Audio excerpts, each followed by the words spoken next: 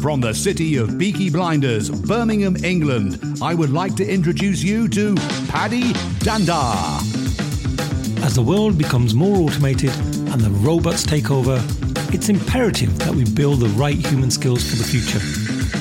So pull up a chair, grab a samosa or two, and make yourself very uncomfortable. So, Penny, we talked to you about your phenomenal background and the great successes that you've had. But this segment of the show, we really want to focus on your superpower. So what is your superpower that you'd like to bring to this episode? I would like to bring my superpower of mental toughness, which is a really big subject. But mental toughness encompasses resilience, grit, bounce back ability, stickability, focus, determination. All of those things you can't see or feel or photograph are really the things that change everybody. And I spend my life helping people to develop mental toughness. And really, I suppose I would sum mental toughness up as your ability to manage the stresses and the pressures of life. We all have them every day. Some people are bombarded with insane targets and crazy deadlines, and it's just too much for some people. If you can learn to take things in your stride and not get knocked sideways by stuff, life is more easy to manage. And so my superpower is mental toughness, but it's my passion to reveal and help other people to develop their mental toughness. That's my superpower, probably, is to just help you to do the same. Just thinking, when I first heard you speak about mental toughness, I'll be honest, I thought, come on, there's things that are already tough in the world. I'm already dealing with a lot. Why do I need to be mentally tough? I did change my mind by the end of the talk massively, and it really helped me, your advice. But for those listening now and having the initial same reaction as me, why do I need to be mentally tough? Isn't it all right to take it a bit easy because times are tough? What would your answer be to that? Okay, so I think people are interpreting mental toughness as quite macho, aggressive and rah. And it isn't that at all. So let me just break down the elements of mental toughness, which if you see me speak you'll know are the sense of control you have over your life. When you're feeling out of control, it is the most awful feeling, is it not? We pick our own lottery numbers because we think we have more control over whether or not we win. We want to flip the coin in the toss because we think we might have more chance of winning. Control is seductive and powerful, and we all want control. And when we lose control, horrible. And so a part of mental toughness is developing and increasing your sense of control or influence over your situation. That's a good thing. It doesn't have to be what I suppose you have presumed it's kind of fearsome and all those things. Really soft, gentle people are incredibly mentally tough. So increasing your sense of control of your emotions as well, being 100% committed. Lots of people set tasks, do nothing about them. Mentally tough people set a task and will persist. They won't give up. And that's a nice feeling when you achieve something, accomplish something. Also, there's confidence. So if you're a really confident person, you're more likely to build trust with people. People will more likely to have dealings with you, and trust builds great relationships. And so to build confidence is really important, and we're all more capable than we think. So that's a really big part of it. And then there's seeing every challenge and setback that you face as an opportunity, because we will all be bombarded with challenges till the day we're lying 6 feet under. So let's see those challenges as opportunities. Let's get excited about what's happening with this setback. There's a nugget of gold in there. So when I talk about mental toughness and people go, oh, what a toughie, this is really just about being more resilient, being able to bounce back from setbacks quickly. I've had just experienced a setback, and I've bounced back quicker from this than I anticipated, because I know that there's no purpose for me taking longer. I might as well bounce back quickly. There's no, if you're up against it with, health or wealth or career or whatever, building mental toughness just gives you the ability to take stuff in your stride rather than being knocked over. And that's got to be a good thing. And, the world is getting tougher and tougher and uglier. And with Paddy, you were saying, this is about the human element, about human connection. And so mental toughness is all part of that. It's much softer than it sounds. but it is something you can develop that makes life more manageable, almost like you can take stuff like water off a duck's back. Wouldn't that be nice if you could? Absolutely. I was going to say, Penny, it sounds like it's an invaluable skill set to develop. But how would I develop that? If I'm at home feeling a little bit overwhelmed, are there some quick tips, techniques that you would suggest? Well, you can have 365 tips in November when it's published. So when I work with people, I put them through a mental toughness assessment. It's an online thing, and it gives a 15-page report on your mental toughness. So it will highlight areas that of bother or that are on your mind or whatever. So you might say, do you know what? I've just lost my confidence at the moment. And then we could do all sorts of things. But you might say, I keep setting goals and I never get there. So your commitment is something we would talk about. So there are different tips and tasks for all of these things. So it's such a personal thing. So what was your scenario there? You felt overwhelmed. Yeah, so it could be work. So work, there is so much stuff going on and I'm feeling overwhelmed. I'm feeling a little bit under pressure. Okay, so there's the overwhelm in your head and the actual overwhelm out of your head. And it's very important to separate those. So you start writing stuff down. All the stuff that is overwhelming you with work, you just get it on a piece of paper.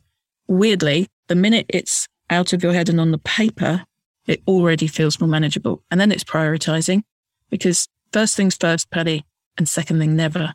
Because if everything is important, then nothing is. So you have to start to prioritize, understand what's driving you, your purpose here, what's the most important, let something slide. So you start saying no is a big one. And that is such a big thing, because it would very much depend specifically on what you're talking about. But that's the sort of thing you can start to do. Just empty your head. So much stuff is going on in your head that isn't actually going on out there. And we are all guilty of that. So yeah, get it. Start prioritizing, get it out on a piece of paper. Simple. Yeah, I think a lot of the sort of advice that you hear, it feels like, oh, that's just common sense. But actually, when do we ever do it? That's part of the taking action. You can think about it or dismiss it, but why wouldn't you just take a little bit of action, actually write it down? If it doesn't help you, that's okay. It hasn't cost you anything, but just do it. You have to start to take some action towards your outcome, because you will just stay overwhelmed if you don't. You will stay at the bottom of the mountain. You have to take a step. And that would be a really useful step in my view, but very, very much depends on the person and the issue that they're facing. I was in a bit of a, overwhelming situation at work, and then your talk that I listened to, Penny, was like perfect timing. And one of your tips that you gave really helped snap me out of, again, the lull that I was in and start realizing, hey, I can take action and change things. And that tip was to do with building resilience. I don't know if you remember what I mentioned in my message to you, but it was for taking cold showers every day for a week. I tell you what, I still do it because I actually really enjoy it now. So, okay, Vera, so I don't know where you heard me speak, but quite often I will set this challenge, and it's to build resilience, commitment, determination. And you think, taking cold shower, really? Well, don't take my word for it. Take Vera's for one, but read about Wim Hof and the benefits of cold water therapy. It's really unpleasant. But when you can practice tolerating discomfort, and every day you take a cold shower, which is deeply uncomfortable, you start to manage your stress response to it. You can manage your heart rate. You can manage the hyperventilating that you can do when the whole cold water hits you. And if you can stay there for 2 minutes, you will be more mentally tough afterwards than you were before, because you did it. And the next day you do it. And you know what, as you've found out, Vera, it gets easier and easier every day. But goodness me, does it make you feel absolutely wide awake, alive, excited. It does extraordinary things. And it's just standing under cold water. So I always, I quite often recommend it. And people are like, oh, I can't. Well, do you want to be more resilient or don't you? I'm not asking you to go in a boxing ring with anyone. I'm asking you to stand under some cold water. And you are proof, Vera, that. And I'm so happy that you did it. And I'm so happy you felt the benefit. Yeah. So don't listen to me, listen to Vera. Yeah, no, literally. I feel so much happier after a cold shower compared to, warm shower. So definitely give it a go, people. Well, I was just thinking about the expensive gas at the moment. And Yes. Great way to save money, right? I think the closest I can think of that is when, it's a bit extreme this one, but a number of years ago, we went to India and we went on this big pilgrimage up into the Himalayas, into the Himalayan mountains. And it was a sort of a 3-day trek. And when you get right to the top, there's this big lake, which is ice water. So the glaciers are melting. And it's tradition that you bathe in this water. And I just remember looking at that going, there's no way on earth I want to go in that water. But you get peer pressure, and I eventually did. And oh my God, I've never felt anything so cold in my life. But the moments afterwards, as you dry off and you're still up there because it's freezing cold around you, I just felt so much more relaxed. And I don't know what it was. People say it's holy water. I think it was just the freezing coldness of that water that just, I don't know, kickstarted my brain and shocked it in a way that probably everything now just felt easy or easier. We're talking about the same thing. So when you're feeling down or low or whatever, do the cold shower, because it will have the same effect. It's just quite hard to do it, but hard things pay back, you know. I would really recommend when your mood dips, do it. So, Penny, you must have helped a whole bunch of people out there in terms of helping them build mental toughness. Are there any examples of people that stick out in your mind, any memorable examples of where you've really made an impact on someone's life? And would you like to share that? Well, Vera would be one. These ones are the ones that matter to me, where I didn't know Vera was in my audience. I didn't know Vera had, taken that on board, but it made an impact on her. It's the little wins for me. There's actually one of the girls in an audience some months ago said she was also going to do a boxing fight, and she's texted to say that she's done the fight and it was really successful and the best thing she ever did. And it's those little messages that I get that make me think, oh, this is fantastic. It's people are open to what I'm talking about mental toughness. They're open to the possibilities. And when they open their minds to the possibilities and try stuff, they go, oh, wow, that's just the best feeling. So there isn't any particular great story, but the little messages I get on LinkedIn, the little emails I get, all I need to think, yeah, this is wonderful. I'm helping people. It's that thing that you talked about at the beginning. And wouldn't it be nice if everyone could cope more than they think they could? It's just a good place to be. Yeah, it's clear that you love what you're doing, and also how you speak as well. You come across very confident, and you've structured your talk just brilliantly. I didn't want it to end. So just wondering, for those people out there who want to get better at speaking or have more confidence, do you have any tips on that? Gosh, that's another podcast, probably. Just done it a lot. The more you do stuff, the better you get, I suppose.